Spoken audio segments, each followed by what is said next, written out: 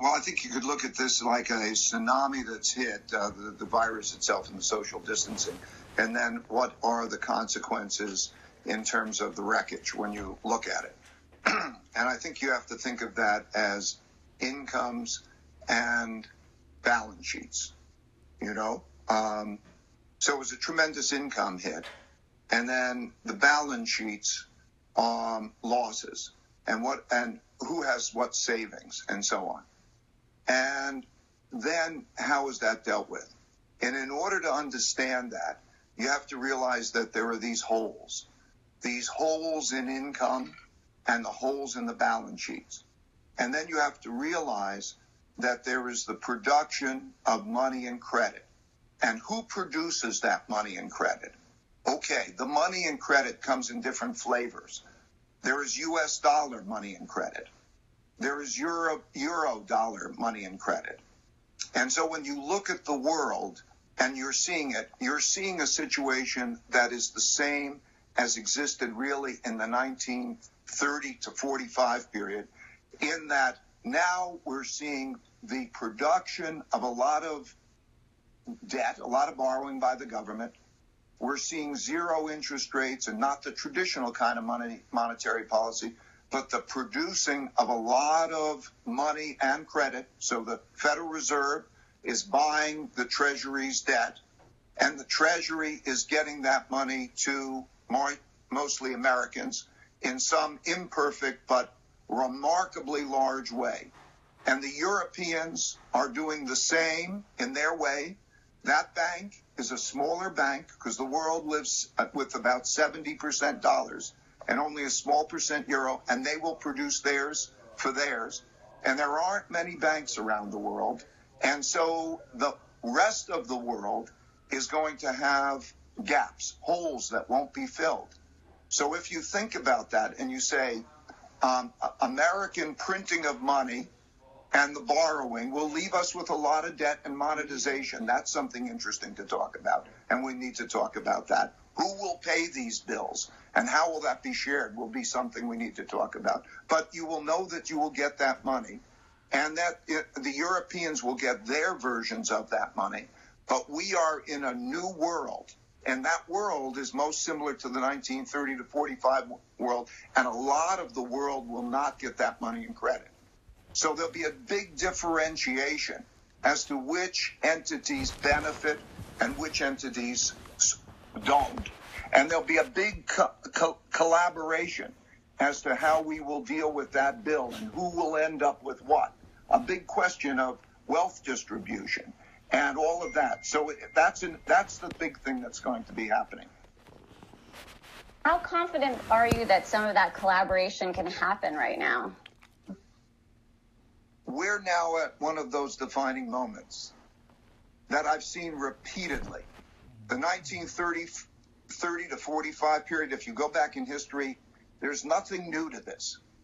And it's a defining moment in terms of how people are with each other. So when you look at it, will people come together? Or when it comes down to it, really, will there be a taking care of oneself? And what does that define? And how will that go? That'll be, I think, a defining moment. So I look at these histories. If I can take a minute, I'd like to just paint a template for you that takes us, over the last 1,000 years, the things that have happened over and over again. There is one pattern that I'd like to convey. May I take a moment and do that? Absolutely.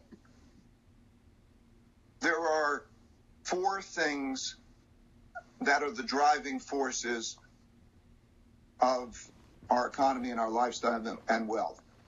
And the first and most powerful is productivity, which comes from people learning and inventing and doing things well, just as Marco described.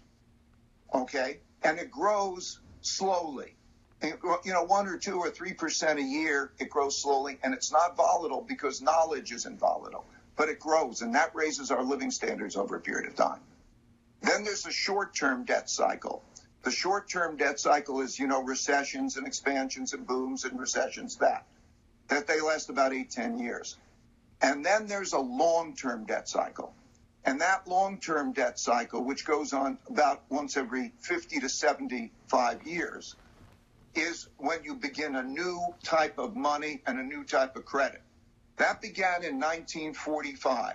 The New World Order, at the end of World War II, and with the Bretton Woods monetary system, created a new monetary system in 1945, a new money. So they wiped out pretty much the old money, or they largely disposed of it, and they began anew, and that's the New World Order, which was the American World Order, and we have seen it, and still 70% of the money and credit that exists in the economy is running by dollars. And what you have traditionally is the breakdown. And then the fourth influence is politics. And politics is largely how we deal with each other. And there's internal politics and there's external politics. The internal politics is, how do you deal with the wealth gap? How do you deal with the values gap? Do you have a common mission? Do we have an American dream that we can agree on and that we're pursuing that together? Or do you fight over wealth and so on? And so when you look at history, that's what revolutions are in their various ways. And there's always a revolution in one of these. Sometimes those are peaceful revolutions, and so sometimes they're disruptive. But it's a wealth shift that needs to take place. So the Roosevelt shifted policies and changed taxes and so on in that way. And then in other countries, there was the turning over democracy. Hitler came to power because of that gap. So how people deal with each other internally. There's also external politics. So that politics means between countries. And you have a situation when there's a rising power challenging existing power. There is competition and there is a risk of war. And so how they deal with each other, so that whether there's a greater good or whether they are fighting with each other, is the defining moment. There are always stress tests, these big stress tests that come along once every 75 years. And when they happen, and this is a stress test. And I think that what you're going to see is as how we deal with each other. There's enough wealth to go around, but what do you do when you're outside the ring of support, let's say of the U.S. dollar? And what is that going to be like for those entities? Or if you're within the ring of support, how will that bill be divided? And how will we be with each other? I think we're going to have to reconsider who has what. What is it about education and so on? So that's what we're in, I think. And I want to get to, because you've written extensively about how capitalism needs to change and some of the things that we should be thinking about and doing. And I want to definitely get to that a little bit later on. But I am curious right now, I mean, just from a practical level, do you think that we're headed into a global depression? Yes, but I want to be careful about what I use the word, to be right, technical. Absolutely. The word is an evocative word, and sure. It can be scary and so on. So what do you mean by a depression? Okay, something like happened in the 1930s. So just to repeat, 1929 to 1932, there was a fall in the economy and a very double-digit unemployment rates and a magnitude of fall in the economy like about 10%. Do I think we're in that? Yes. How was that dealt with? 1933. What they did is they printed a lot of money. And the government came out with the same type of programs that we're having now. Yes. Okay. Same thing. Zero interest rates hit zero. Same thing. Okay. Same dynamics. And then there is that money causes an expansion from that point. How long does it take for the stock market to exceed its highs? Or how long does it take for the economy to exceed its former highs? A long time. Okay, do I think that's what we're in? Yes, that's what we're in. We've seen that happen repeatedly in history. So many, many times. It's just the most recent one.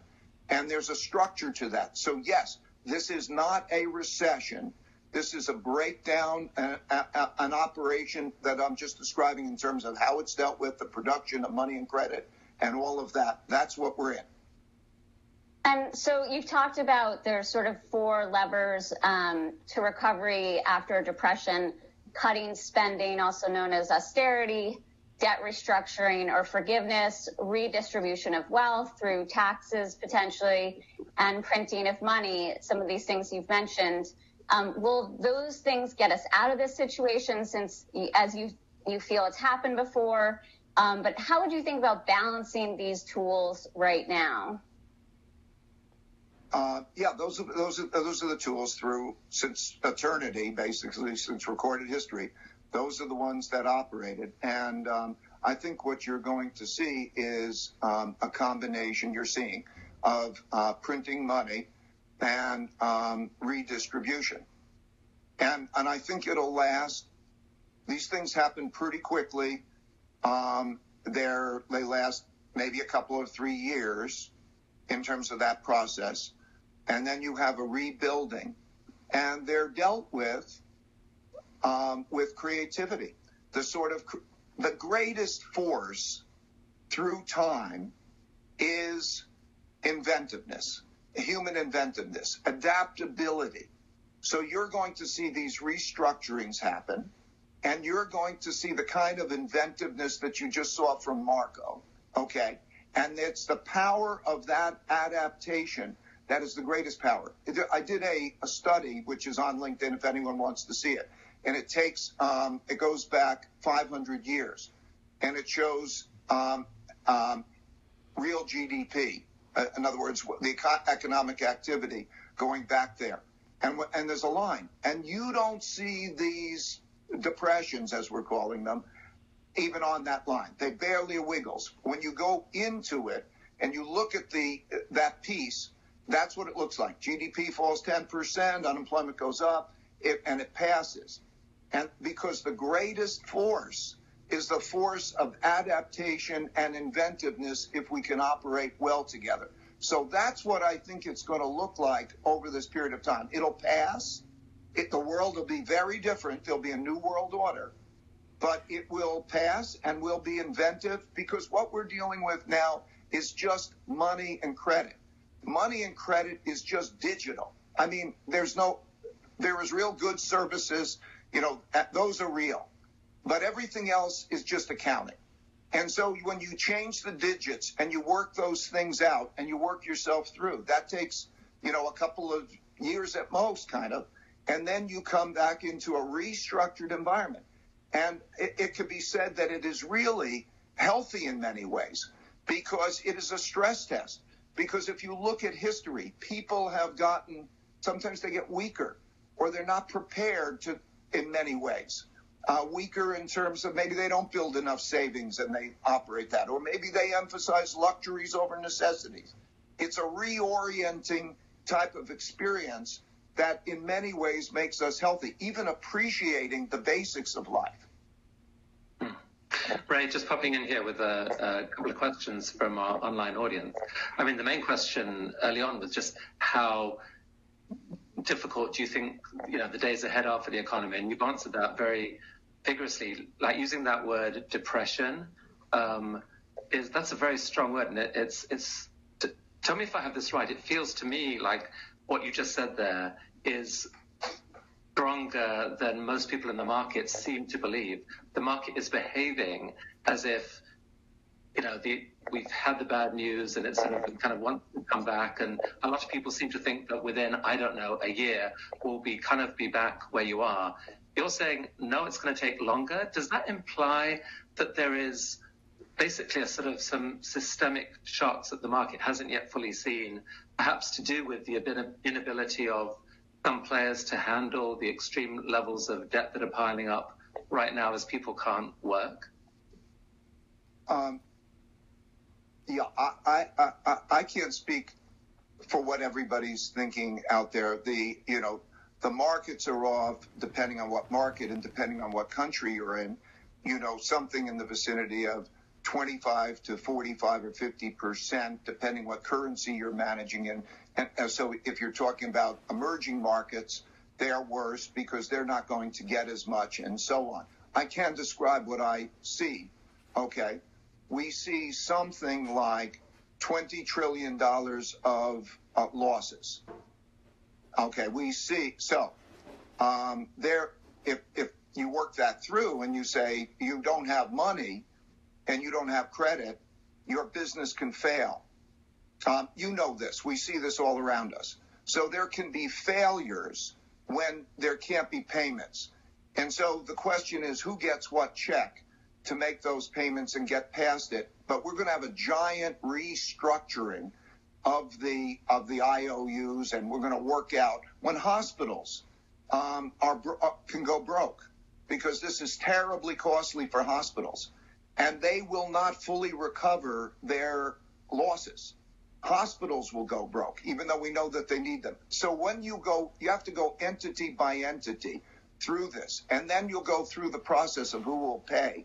So this is not, some people mistake this as there is a virus, and the virus may come and go. Okay, maybe we never see it again. I don't think that's likely, but the people who tell me say, but who knows? But if it never came back again, there will be those who are broke and who will have loss of income. We're going to change how we operate in a way. The supply lines are going to change. In other words, self-sufficiency. What is self-sufficiency now going to mean?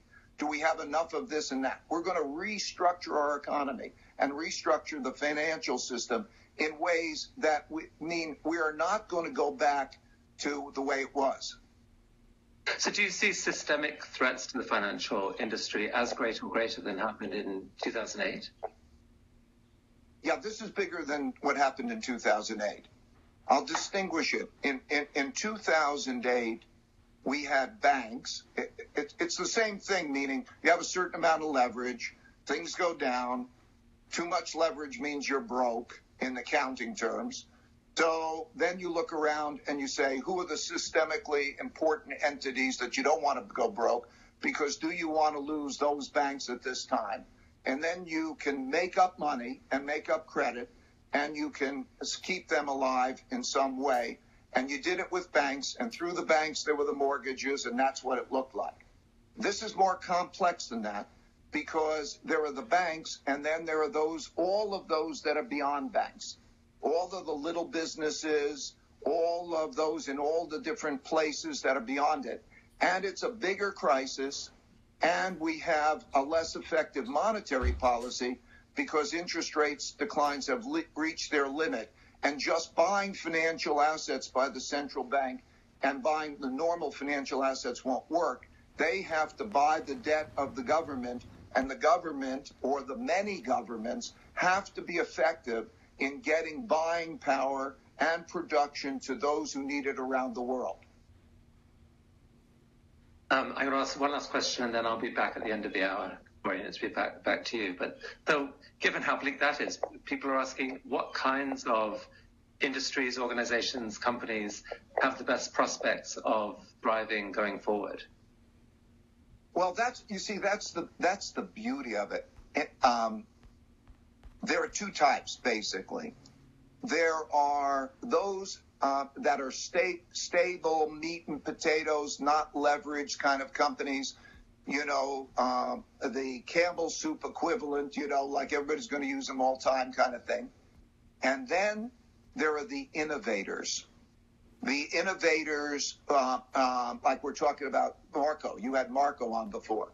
And that new innovation, those who can adapt well and innovate well and don't have balance sheet problems. In other words, they have strong balance sheets, so they're going to be able to play the game without having that. They will be great winners. And so there's always new inventions, new creativity. That is the new adaptation that becomes a company and an entrepreneur. And they're going to do great, plus the stuff that we're always going to need. Those are the things that are going to do great. Thank you, Ray. Lori. Thank you, Chris. So I guess I'd like to stay with the market for a minute. Obviously, it's something that interests so many people. And the state of the market doesn't always correlate with what's going on in the economy.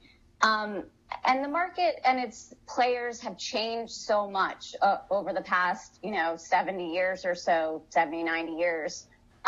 So many more algorithms and machines and passive investing. And how do you think that sort of affects how the market is behaving right now, how it's going to recover over the next, few years as the economy recovers? The basic fundamentals of money, credit, crisis, who has what income, who has what expenses, who has what balance sheet, and how do we deal with money and credit. Those things which people often lose sight of because they happen only once in one's lifetime. This period, you have to go back to the 1930s as the last period. Those fundamentals of what a bank is and the associated process have existed all through time. Then it's like technology changes. Technology evolves. And so the capacity to take one's thinking and to put them in algorithms. We've been doing this for 25 years. The way we operate is to take a principle, how would I deal with that situation, and write it down, put it into an algorithm, and then because the capacity to think has been radically enhanced because the human mind has a capacity problem.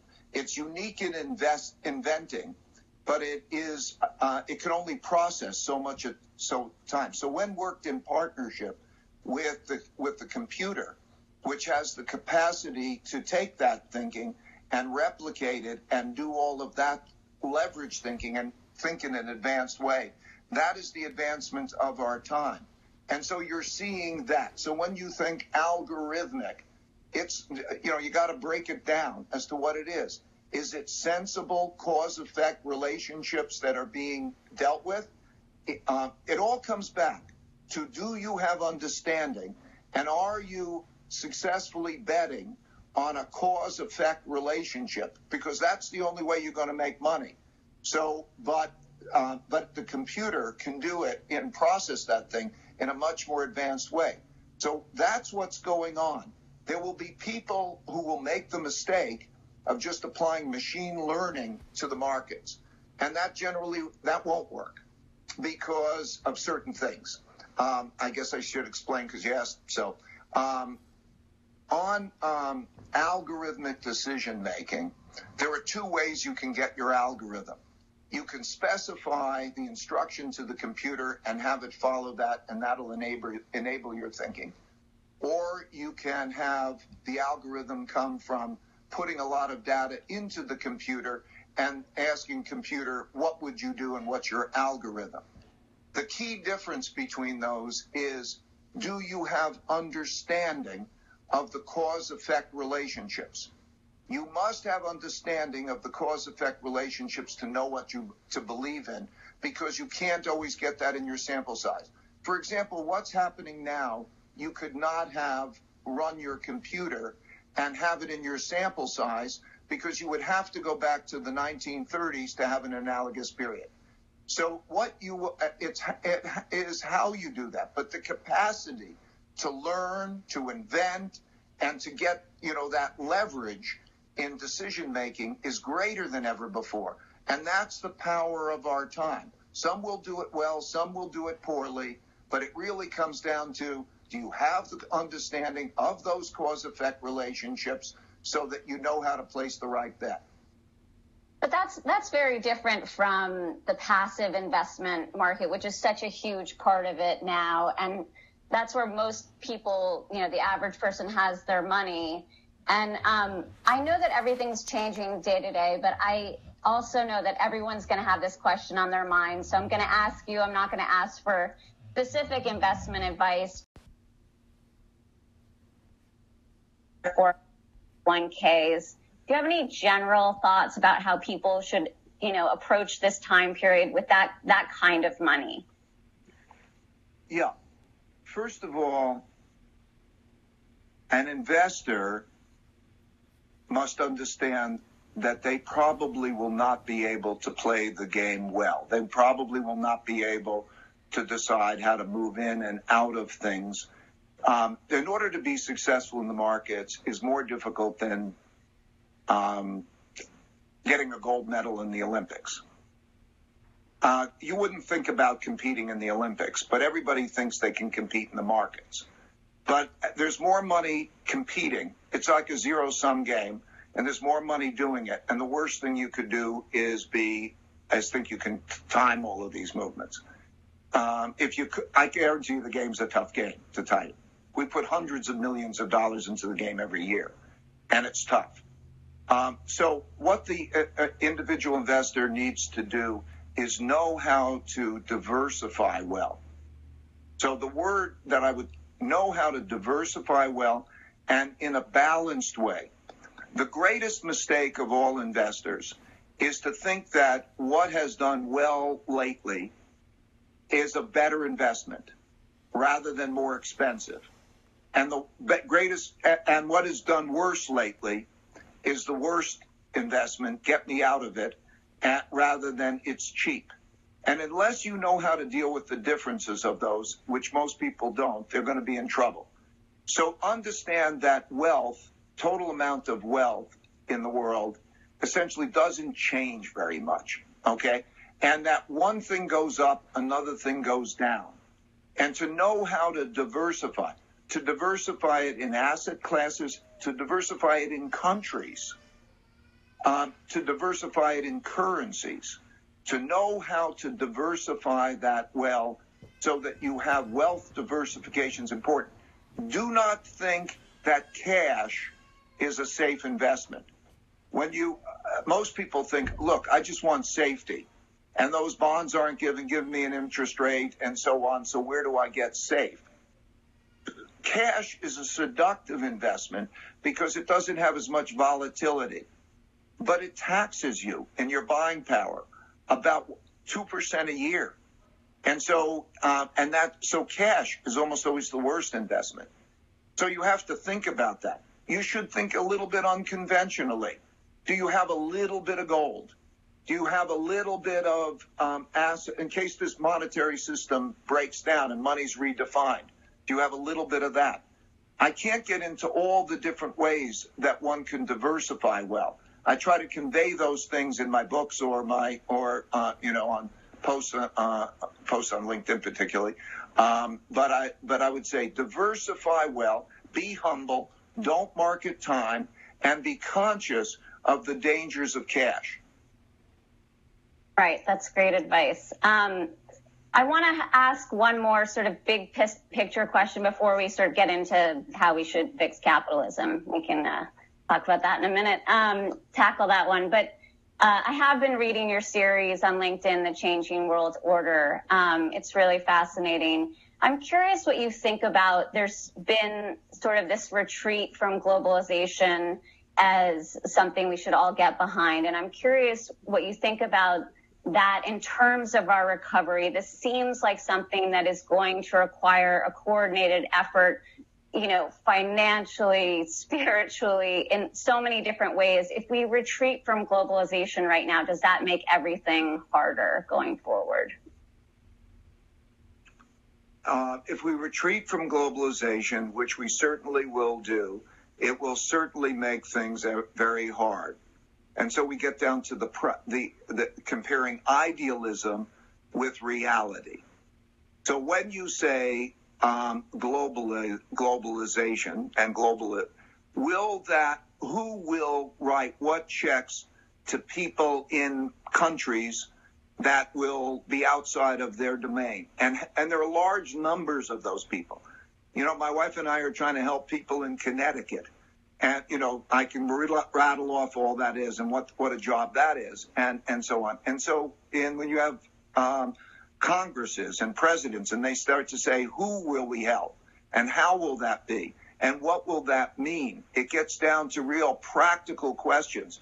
And the reality is a lot of those people won't be helped. And then you'll deal with how will they behave for each other? Are one country's vulnerabilities, another country's opportunities. In such times, this is the case because, Graham Allison wrote a book about the Thucydides trap, and he reminded us over the last 500 years there have been 16 countries in which there's been a rivalry of an empire challenging another. In 12 of those cases, there have been wars because at the end of the day, there's not even a global legal system. Power is what is the currency of that. So when you get into how do you resolve a dispute as to who gets what, that becomes a very complicated question.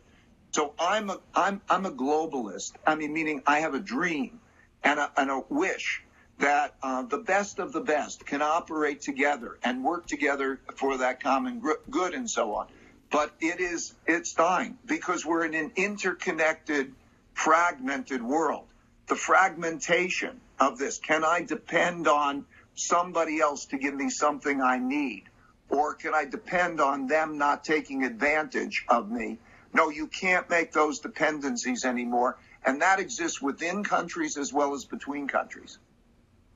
Yeah, it seems like, you talk about productivity and the importance of productivity for us all to have a better life.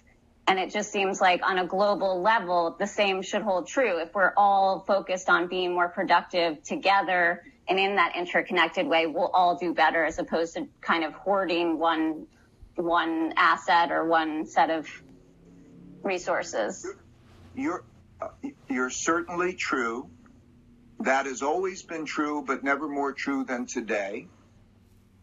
And at the same time, read history and understand the mechanics and the issues and the challenges of this. This separation began before we had this isolation of the United States relative to the rest of the world. This deglobalization began before we had this that fosters more of it, right? And it happened for reasons, okay? So don't overlook those reasons and don't overlook the reading of history just because we wish it can happen. If you want to wish it happens, everything is all dependent on the behavior of those who have their hands on the levers of power. I would tell you, like, for example, right now, I've been going to China for a long time, and the Chinese, in many ways, are helping, in many ways, things that are needed in this crisis and all that.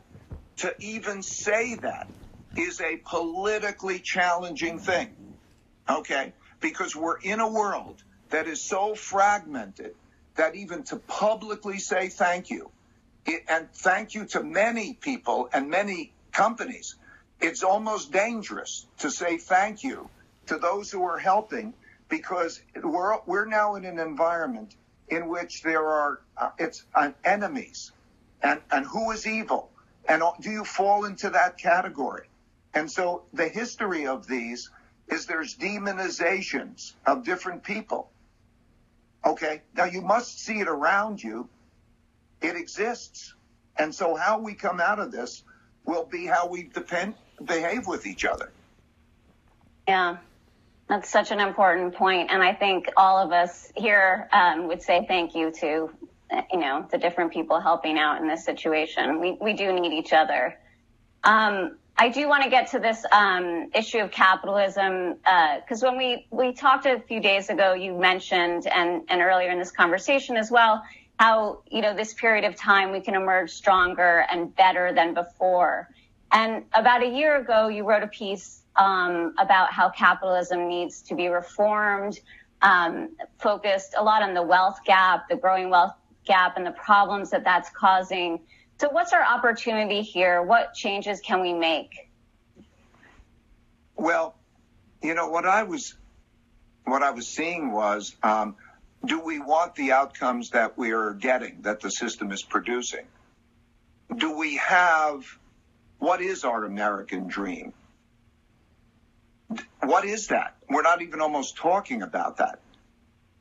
When I was growing up, So again, I grew up. I was born 1949, right after the New World Order was created. New World Order was created in 1945. And I'm 45. And that was when there was a breakdown of the system, and then we had a New World Order. We didn't have as much debt. We came back for the war, and there was an environment of equal opportunity.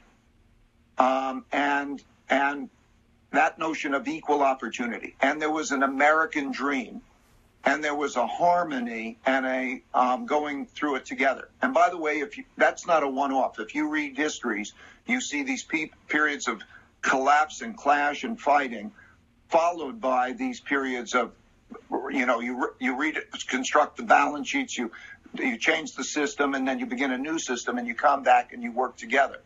And then I'm seeing around me children in school and education systems in poor neighborhoods are sharing. They don't have adequate resources. There's no excuse.